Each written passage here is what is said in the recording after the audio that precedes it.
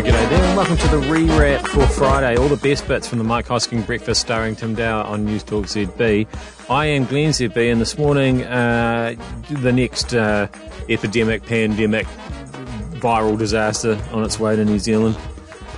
So that's nice, isn't it? Biden's got one of the existing ones, and what's happened to video stores? Where have they all gone?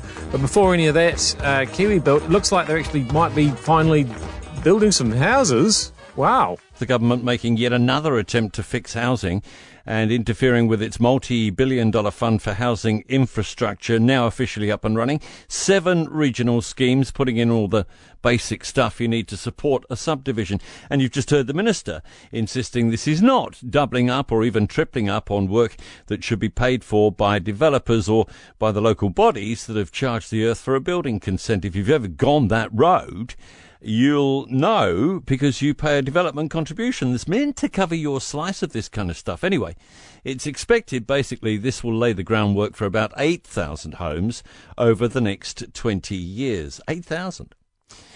Some way, you'd think, from the KiwiBuild promise. What was that, 100,000 new homes so far, nearly 6 years in, and we got how many?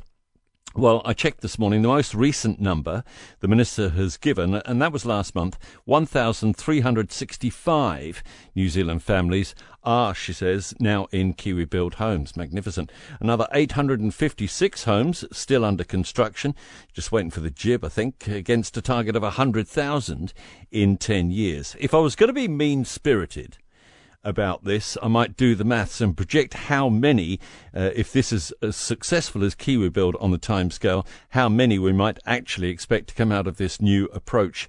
But I won't do that. All I will say is that we might have done an awful lot better overall on new builds if we'd freed up the land at the very start and gone this way from the very start. Okay, so if you thought this was going to be an all good news podcast today, think again.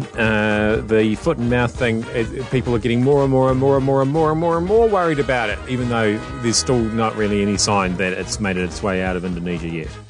But Tim, super worried. The government is spending more than $2 million a week on advertising, and some think that's a bit too much. Signs that mortgage you might want could be achievable again. The banks are adjusting. The Housing Infrastructure Fund is up and running. Minister Megan Woods on this later. Air New Zealand Chief Greg Foran as well this morning on the swathe of weather cancellations. And speaking of weather, insurance payouts set a new record. More on that before 7 o'clock. Foot and mouth, this is really scary, isn't it? It's good to know the Ministry for Primary Industries has been on the front foot since it turned up in Indonesia. We've got staff there on the ground dishing out disinfectant sprays and making sure the virus doesn't get onto anything that's headed this way from there. There's also foot and mouth in China and Malaysia, and now it's turned up on goods in Australia. Foot and mouth affects all cloven-hooved animals, so your cows, pigs, deer, sheep, highly infectious, and the only way to get rid of it is basically to destroy the animal. Entire herds of them. Remember that big outbreak in Britain 20 years back? 6 million animals burned in big pyres. Cost to the country there £8 billion. For us, it could be even worse. The ANZ has warned that export markets would go down overnight, $50 billion at risk, something we just don't need right now. Auckland Airport's already rolling out new measures to keep the virus away. Foot mats with a fluid to kill it, because it can survive on your shoes for 24 hours. We do not have, thankfully, direct flights from Indonesia, but even so, they're checking all the arrival cards. Every person coming from a place where there is foot and mouth goes through separate checks. Thing is, all this relies on people being honest, and you've only got to watch a Border Patrol show to show an awful lot of people aren't honest. The Aussies reckon foot and mouth fragments on meat there got in by somebody coming from China, not declaring what they had. So far, just fragments, and they can't transmit the disease. Close one, though. Our own experience with COVID confirms how these so-called high-trust models are very much open to abuse. With everything that's at stake from an outbreak of foot and mouth, this is no time to skimp on costs or cut corners. We just have to keep it out. Of course, by now I'm sure you're well aware, Biden tested positive overnight, not to foot and mouth, to the other one. Exactly which one, not clear. Fox News have very kindly and generously, because you know how much they love him, produced a graphic listing some of the president's health issues. Biden health history, Fox News. Lists a number of different things. He suffers from persistent atrial fibrillation. That's something to do with your heart, I think. He also had a mild facial hernia, which doesn't sound very nice at all, seasonal allergies, diverticulosis, which is to do with your stomach tract and your pipes inside, your plumbing inside, non-melanoma skin cancers removed, and he's on a couple of medications. Also, apparently, the president suffers occasional GERD. Hey, who doesn't? GERD. This is becoming more frequent. He's getting more GERD-y. There's nothing worse than more frequent GERD. A touch of GERD. And you ask yourself, well, what on earth is GERD? Have you not heard of GERD? No, but you will hear it. If somebody's got it, you'll hear it. You know, without wishing to be, inelegant about this, because we are talking about medical matters here, without wishing to be unnecessarily crass. If you've got a bit of GERD, it kind of sounds like that, I think. Exactly. So the president more frequently these days as well, so it will be an increasing problem, is from time to time he gets a bit GERD-y. It's acid reflux. Yeah, it's just acid reflux. Why don't they just call it acid reflux? Well, we had to look it up to figure out what it was. But I wonder if it's actually an acronym for something beginning with gastro. Because then, of course, that would relate, wouldn't it, to the whole idea? I believe it is. They had a press conference about Biden being positive this morning. Yes. And it went seemed like almost an hour.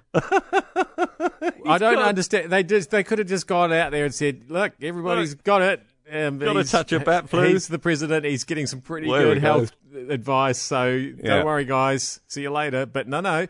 People were asking questions like, where did he get it? Okay. And of course the doctor goes, well, I don't know, because how would you know?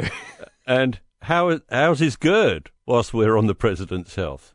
Well, they did ask about the medications that he's on, which mostly seem to be for cholesterol, which he is now off because he's on the anti-COVID medication at the moment. Well, there you go. More than you wanted to know about President Biden's health at News Talk ZB. Yeah, like I say, they also wanted to know what kind of COVID it was, which variant. Like, he literally had tested positive a few hours earlier. The doctor pointed out that, yes, he is the president, so they'll probably get those test results back relatively quickly, but it still takes about a week. How long have the reporters been covering this disease? Anyway, gotta love a bit of Fox. We're going to finish up here with news that video stores, if they weren't already an endangered species, they're super endangered now. All the ins and the outs. It's The Biz on the Mike Hosking Breakfast on News Talk ZB. One business not to be in for quite a while now is the video store game. The number of them continues to dwindle. We used to have hundreds. We're down to just a handful. Tomorrow, the United shop in Whangarei will close, Northland's last video store. The owners say at the end of the year, the lockdown dwindled their already diminishing customer base, and, of course, streaming services have really killed that sector. Owner Tanya Cooper says there is a bit of a nostalgic pang in losing the store, but now that families don't watch things together anymore, she realised the writing was on the wall. The other side of it, people also don't realise, she says, is that another gateway being closed for locally made movies to be picked up. There's no real New Zealand category on the streaming sites so far, so only 3 traditional video stores remain in all of New Zealand. If you want to rush into one, there's one in Morrinsville, there's one in Masterton, and there's one in Invercargill. The decline of the video industry, once such a popular outing, takeaways and a video, wonderful night in. No longer. Yeah, so if video killed the radio star, what killed the video store? And I would suggest that it's that long before things like streaming came along and, watching movies online. It was actually the libraries. I blame libraries because I know I certainly used to go to the library and get my DVDs out for free from the library instead of going to the video shop. Surely they've still been doing a little bit of business hiring out games to people, but I guess not enough. I'm Glenn ZB. Some things weren't meant to be forever, including this podcast. There won't be one next week. Don't worry, I'm just trying to freak you out. I'm away on holiday next week.